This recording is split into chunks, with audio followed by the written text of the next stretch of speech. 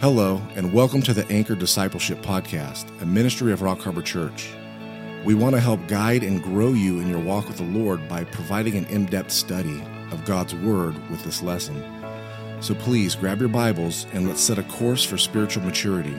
Here's Pastor Brandon with this week's lesson. 1648, the Peace of Westphalia, is the idea that certain countries were able to have their own religion and didn't have to come under the dominance of the Catholic Church. The idea is the Protestants were to let the Catholics live in peace, and the Catholics were to let the Protestants live in peace. And certain countries start taking on their own form of Christianity, as we'll see. So that's kind of where that line of demarcation happens, is that treaty in 1648. Okay, so let's read that text. And to the angel of the church of Sardis. Sardis obviously means those escaping. Sardis means those escaping. Obviously you can see why this is the church of the Reformation. What were they escaping? The Catholic Church. They were escaping the Catholic Church. So it makes sense that the name Sardis applies to them. These things says he that has the seven spirits of God. Now that's interesting, because after every church, he'll say something about the Messiah. And it says at this point that he has the seven spirits of God. The seven spirits of God is the Holy Spirit. This is in counter to this church of Sardis, who does not possess the Holy Spirit, because as you'll see, they are dead. They do not possess life. They do not possess the Holy Spirit. So you can see the counter of this with the Messiah and the seven stars, the churches, or the angels of the churches. I know your works, that you have a name that you live, and you are dead. You have a name that you live, but you are dead. Now, this has come to us to understand that after the initial Reformation happened, what a lot of the churches did is establish what's called creeds. Creeds and belief system about what they believe the Scriptures to teach. And some of the creeds are very good. They show good doctrine, unlike what the Catholic Church did. Their creeds were very bad. Like the Apostles' Creed, for instance, it didn't have anything about salvation. It had everything about the Trinity, but it didn't have anything about salvation. So now the creeds start getting formed. Creeds are very good because they establish what someone believes. For instance, we have in our church not so much a creed, but a statement of faith. This is what we believe. But here's the deal. It's only good if those who are in the church are born again and actually believe it. But if you have creeds, but your church is not full of believers, then it's dead. And that's what happened in the Protestant Reformation. It started out great, had good creeds, but the people in the churches were completely dead or not saved. Why? Because here's the problem. The Protestant church that came out of the Catholic Church did not change what started back in Pergamum. What happened in Pergamum? Constantine married the church with the state. The Catholic Church then took over Thyatira, and they were still married to the state. In fact, the Catholic Church controlled all the states in Europe. Now you have the Protestant Reformation. Protestant Reformation was started by priests who wanted to reform the Catholic Church. Many of the priests didn't want to leave the Catholic Church. They simply wanted to reform it. That being the case, a lot of them took with them, as they left the Catholic Church, a lot of the baggage of the Catholic Church with them. And the number one baggage that they carried with them was keeping the church married to the state. So if you went to Germany, if you went to Scandinavia, your official governmental church was Lutheran.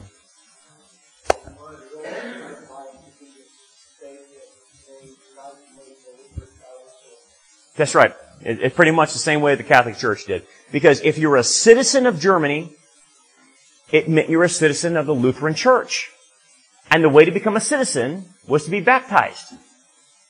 So that's why, one of the reasons they continued infant baptism was that was the mark of being a member of Germany, or the town that you were in. No one went unbaptized, by the way.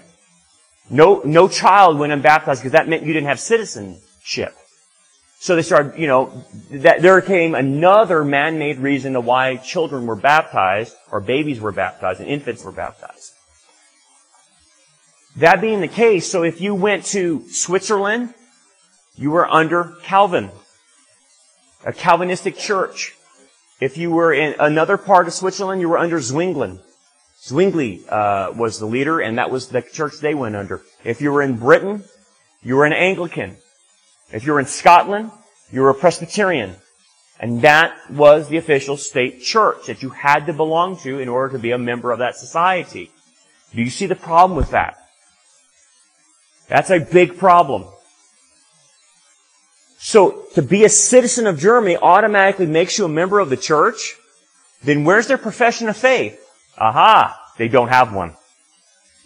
So the churches, what Scripture is telling you, they weren't alive, they had good creeds, and yes, there were a pocket of believers in them, a remnant, but for the most part, the churches were completely dead. Dead because they were made up of unconverted people that belonged to the church because they're members of the state. And you obviously see the problem with that. Let me add one more thing into it. As brutal as the Catholic Church was in killing and martyring true Christians, the Reformation Church did the same.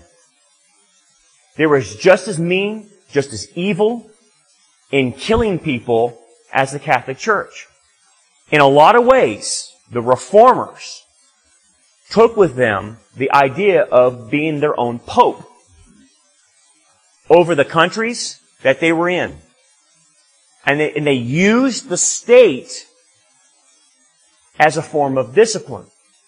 So if someone didn't jive with Calvin or Zwingli or Anglicanism or Presbyterianism, they took the sword and they killed you.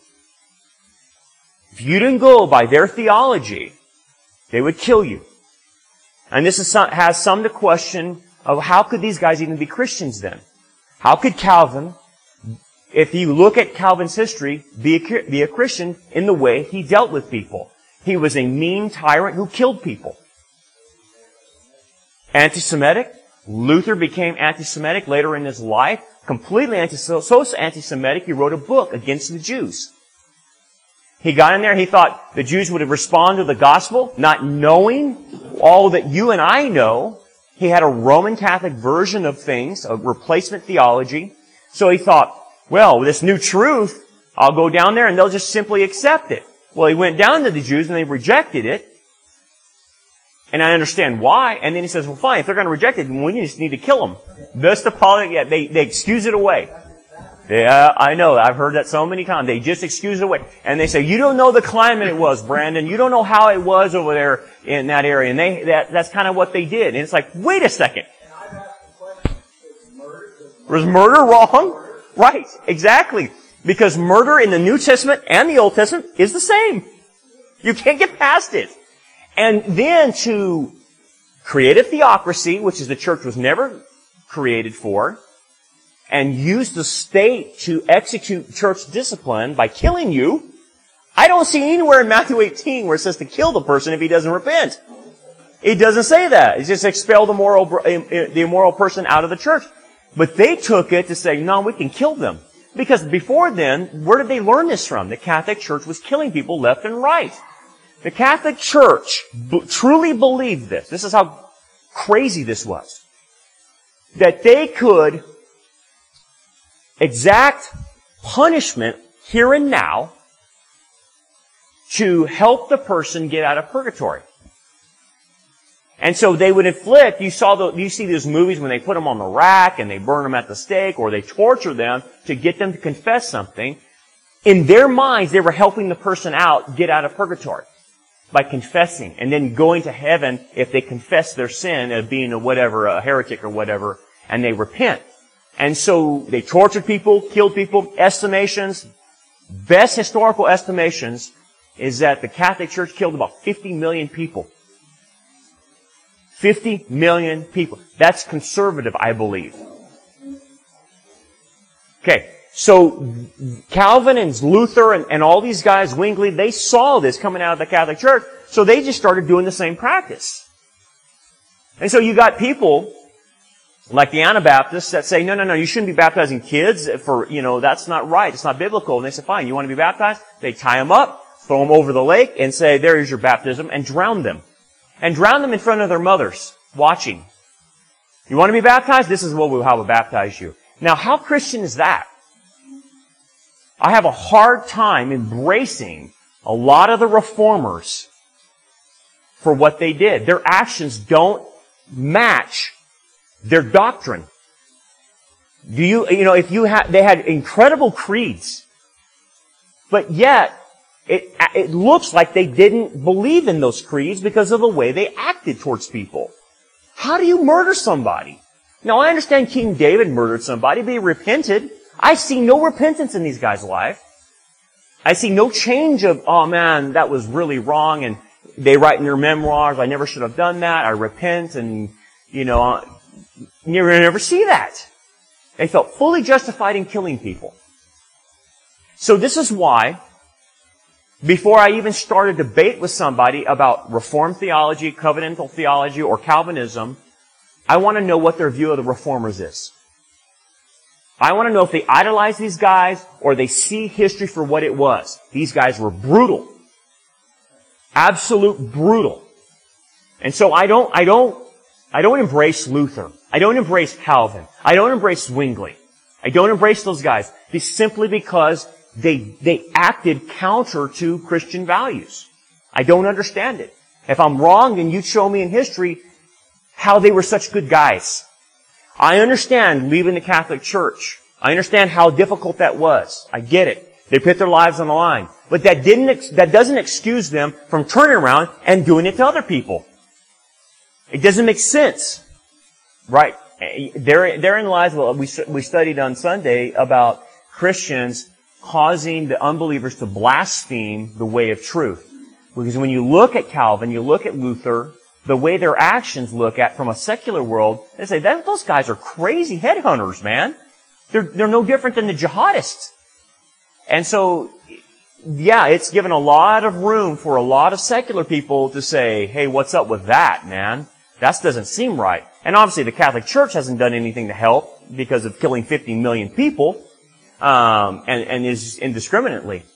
Man, you're making a good point because, I don't know when that started happening. Obviously, the further back you go, the guys I've read in history, the further back you go and the closer they are to the Reformation, the more they seem to understand what happened and have a balanced view of things. But it seems that the further we get away from the Reformation, if you get into the last 100 years of the writers, they start glorifying those guys. And I don't know where that line is. It just seems like a gradual thing that happened. And I can tell you this. When the guys go to seminary and they study this, they don't study that. They just don't study the history of it. They'll study the doctrines they came up with, but they won't cover what these men lived like in their personal lives. And simply editing their personal lives makes these seminary students think, wow, Luther was great and Calvin was great. These guys were heroes, but then they edit the history. Just simply by not teaching it. So, I know now that's why you have this resurgence of we call them the Neo-Calvinists coming out of the seminaries now. I would say everybody my age and younger are these Neo-Calvinists. And that's the way it's presented in seminaries now to these kids and Bible colleges. I don't know what's up. Somebody is writing these textbooks and simply deleting that out of history. Like, that didn't happen.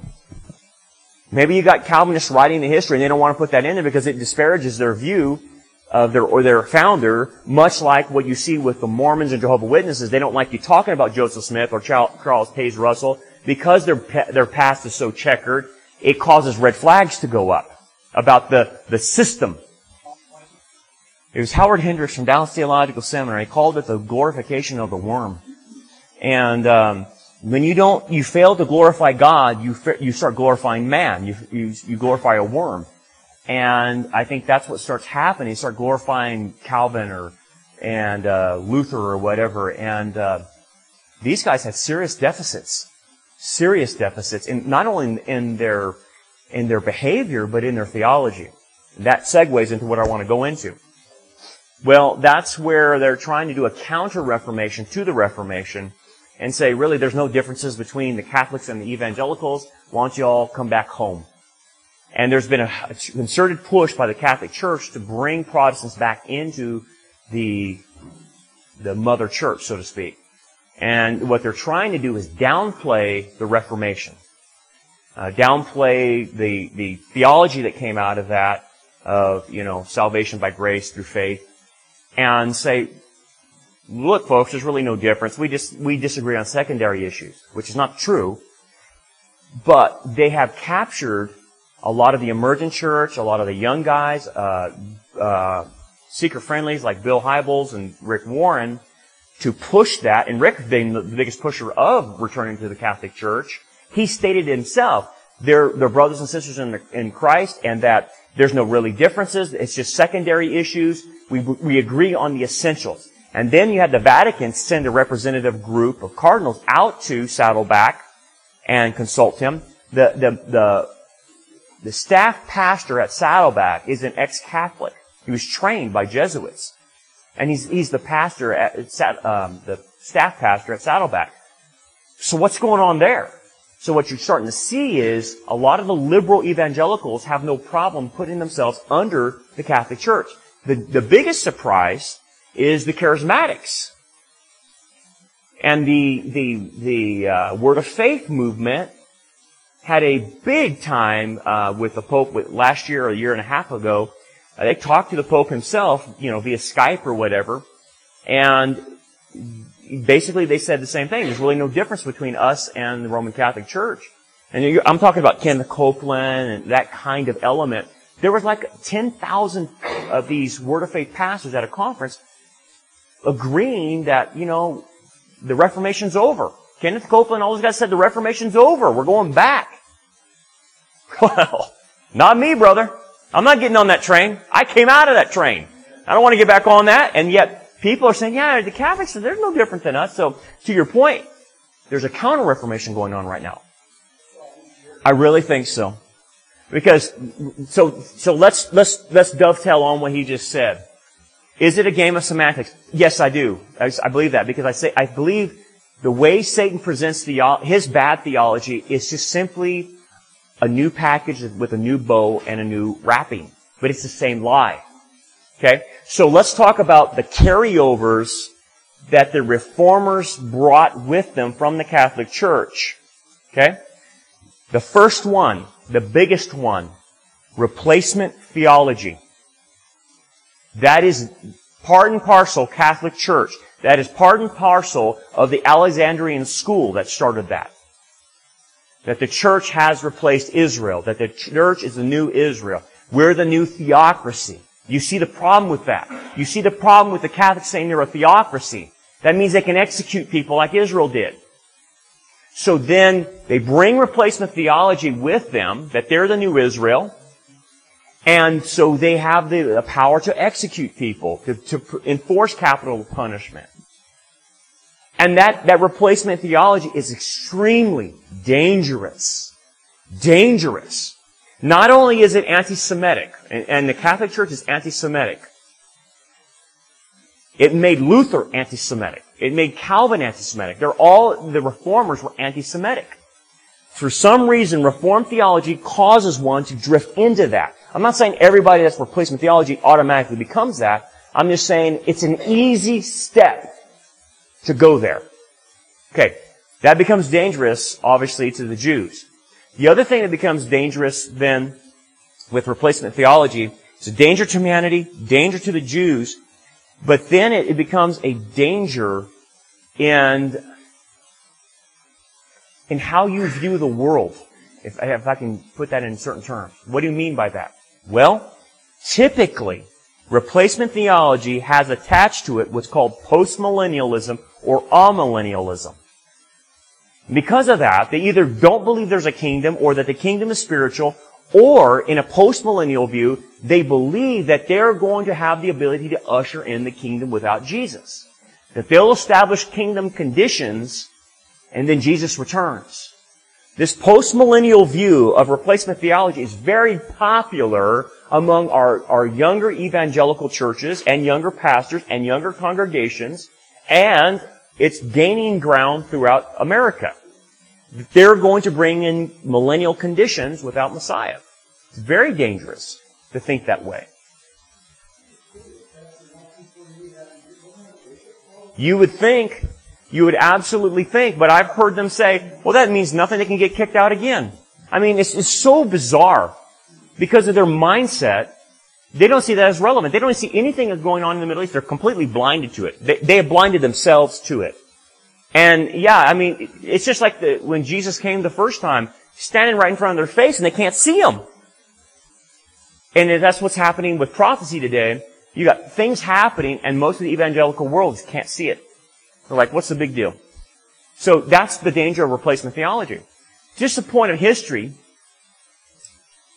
When the Plymouth Brethren came over and a lot of the people were escaping the Anglican Church from England and coming to America and then getting established here, whether it was the Catholics or any of the Protestants, they all had a replacement view of theology. They took that out to its logical extension, my friends. So when they got to this new world, they pictured themselves like Joshua coming into the promised land. Do you see the problem with that? You think you're the new Israel, this is the promised land, and we're going to take the promised land. What is the problem with that? What do you think they started doing when they saw the Indians? They said, these are the Amalekites. Let's kill them. And a lot of Indians were slaughtered because of this replacement theology mindset that they're a theocracy, they're taking the land, and they're going to push the inhabitants out of the land and kill them, just like Joshua did under direct order from God to do. Do you see how crazy that is? That is insane. Because they weren't under direct order from God. The church is not a theocracy, but yet they thought it was because of replacement theology. Replacement theology is extremely dangerous. Very dangerous. And it plays right into the hands of Islam and any group that hates the Jews. So you shouldn't be surprised to find evangelical Christians like Bill Hybels and his wife, and like guys like Hank Hanegraaff, doing pro-Palestinians types of theology things. And saying that anyone that is Zionistic is racist. Hank Hanegraaff says we are racist because we support the Jews. That we're the problem. Well, just because I'm a Christian Zionist doesn't mean I'm against Arabs. That has nothing to do with it. I'm saying that I believe Israel has the right to the land. It's not Arab land. It's not anyone else's land but the Jews. That's all I'm saying. Israel says they can live in there and if they'll act peaceful, but they don't. Because they don't want Israel to exist. So replacement theology got brought in. So let's just stop right there. Any questions on replacement theology? You got it. So if you want to see that one world religion, the marks of it, the one mark is anti-Semitism. I told you, Satan works and he just wraps the package up in a different. He hates the Jews. So whether he's working through Islam or he's working for the church, through the church, he'll create a doctrine that's anti-Semitic. Oh no, I understand what you're saying. Yes. That's right. Because he'll say that in the bottom of the letter. He'll say to those who are escaping. The term is those who are, Sardis means those escaping this. And so you can put that on not only escaping the Catholic Church, but escaping this deadness. And so yes, it's true. You have to say it even when the Reformation happened, because they didn't have a full developed theology, especially in prophecy like we do now. So, a lot of their carryover was Catholic. And so yet you have to say there was a remnant of believers there, absolutely. And I would say yes, not everybody that believes in covenant theology or post-millennial or reform is an unbeliever. I'm not saying that at all. I'm just saying that the doctrine they produce is deadly. and leads into very, very bad practices.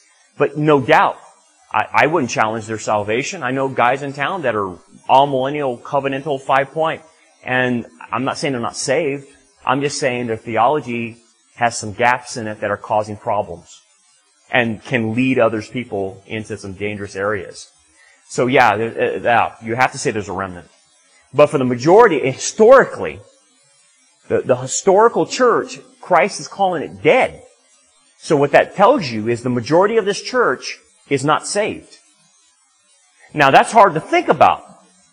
Because you think, man, the Catholics are bad, but then Jesus is coming down on the Protestants. Saying they're no better. They have good creeds, they have the appearance of being alive, but they're dead too. What's another doctrine that came through? The way of interpreting Scripture.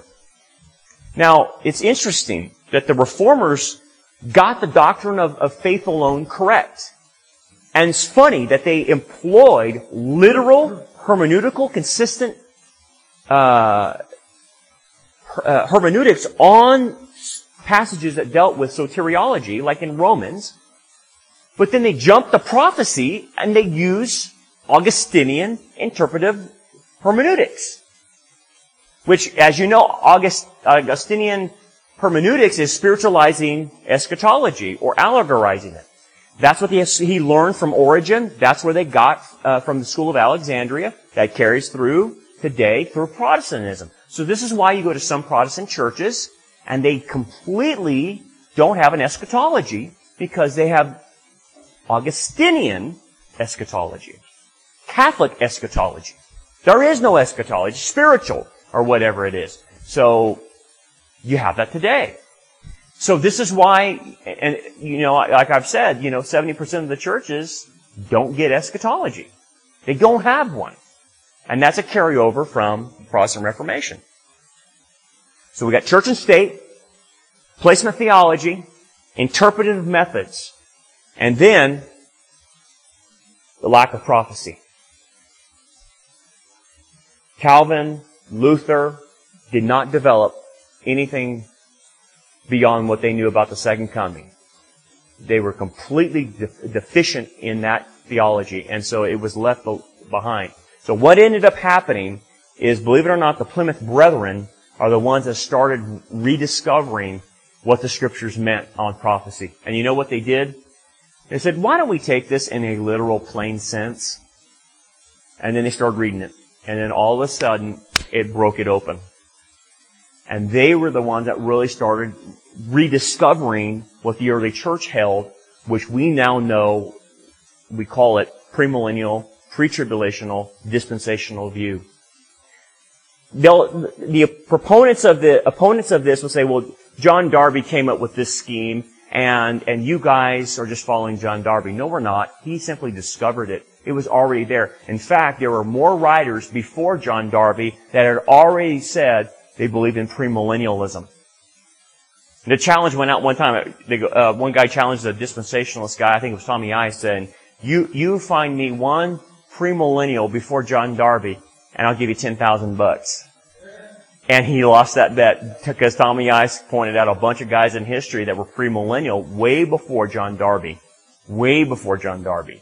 All the way back to the early church, with the Killianism and like guys like Papias and stuff. So that being the case, the guy lost because you can show that the early church did have a premillennial view. It is the only view that makes sense if you take it literally. It's the only thing that works. Otherwise, you have to reinterpret the Scripture and make it say things you don't want it to say. This is why those elements have hurt the church, because they were missing in the Reformation. Well, I think I would start with the core issues that you've got to get down. And the core issues is the literal sense of the Scriptures, okay? And that means that you've got to believe in a 1,000-year reign of Christ. You have to believe that to understand the kingdom. If you do not get that, you miss it. Right. So that's what you start with. Okay, we're on the same page. Yeah, you believe in 1,000 years? Yes, I believe in 1,000 years. Do you believe in a literal 7-year tribulation? Yes, I believe in a literal 7-year tribulation. Okay, great. Now we can debate where the rapture needs to be placed. I think I can prove very, very easy that the rapture is pre-tribulational. And then they're going to go, I know the passages they use for mid-trib and post-trib. But nonetheless, that's where you start. You start with foundational stuff, and really it's the timelines of things. Do they have their timelines right? And if they do, okay, I can work with that. But if they don't, and they allegorize the 1,000 years, we can't even start anywhere. If they don't believe in a literal 7-year tribulation, we can't even start anywhere. We've got to get there. And if I can't find that common ground, I just stop it. I don't go any further. Because that means they have an interpretive problem. Yeah. There's mid-trib, post-trib. Absolutely. Yeah, absolutely. I would agree that they're taken in a literal plain sense. I think when you start looking at why they say it's a mid-trib or post-trib, a lot of them are having to debate on what the idea of wrath is. That's where the debate is. And they're debating if the first seal judgments are wrath or not. And their debate is that those are man-made wrath. I come back and say, well, then what do you do with chapter 6 says the wrath of the Lamb? And so they debate that. That's where the debate is. I say it's the wrath of the Lamb, so I say the first 6 seal judgments are judgment, so that means the church can't be here. Because they would agree it's double jeopardy if the church gets punished. And we can't. We're promised not to be condemned.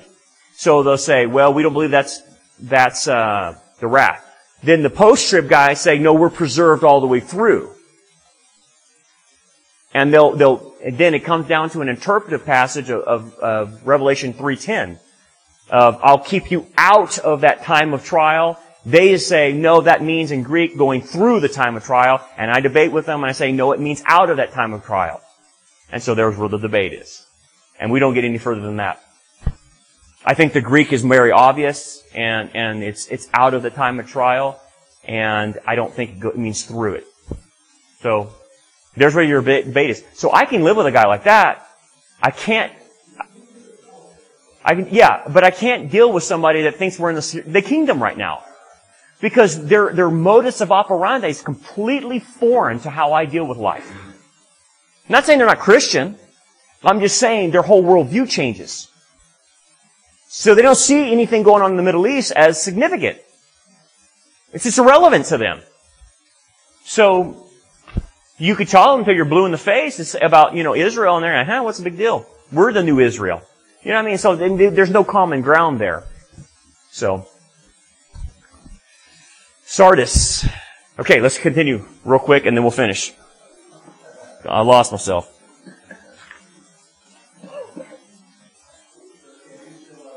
Thank you. Okay. Be you watchful and establish the things that remain, which were ready to die. So, resurrect the things that are about to die. Your congregations are dying because they really are not saved. For I have found no works of yours perfected before my God. Your works are not complete before my God. Why? You have good theology, but you're dead inside your churches. Remember, and think about, remember, why aren't their works complete? Because of the carryover stuff I pointed out to you from the Catholic Church. They haven't, this is a great saying by the Lord, because if you want to think about the Reformers, think about an incomplete work. They didn't go all the way. They only stopped on justification by faith and no further than that. They didn't develop any theology of ecclesiology, eschatology, anything like that. They simply stopped there. So Christ is saying your works are incomplete in front of my face. Remember, therefore, how you have received and did hear, and keep it and repent. He wants them to repent of this. If therefore you shall not watch, I will come as a thief, and you shall not know what hour I will come upon you. Now wait a second. That's a warning. I told you, I think I've showed you in 1 Thessalonians chapter 5 that Paul will make the statement, to believers, Jesus does not come as a thief in the night, does he? He comes as a thief in the night to unbelievers. And what is he saying in this text? If you don't repent and get saved, you will be left behind. In what? the rapture and left behind for the tribulation. He is telling the Protestant church, you need to become saved and quit playing a game and get saved so you don't miss the rapture when I come back. See, this idea, I will come as a thief. He only comes as a thief to unbelievers, by the way. But you have a few, there's that remnant, names in Sardis, that did not defile their garments. And they shall walk with me in white, for they are worthy. The idea they have been saved. That he that overcomes shall thus be arrayed in white garments. And I will no wise blot his name out of the book of life. And I will confess his name before my Father and before his angels. He that has an ear, let him hear what the Spirit says to the churches. So there it is.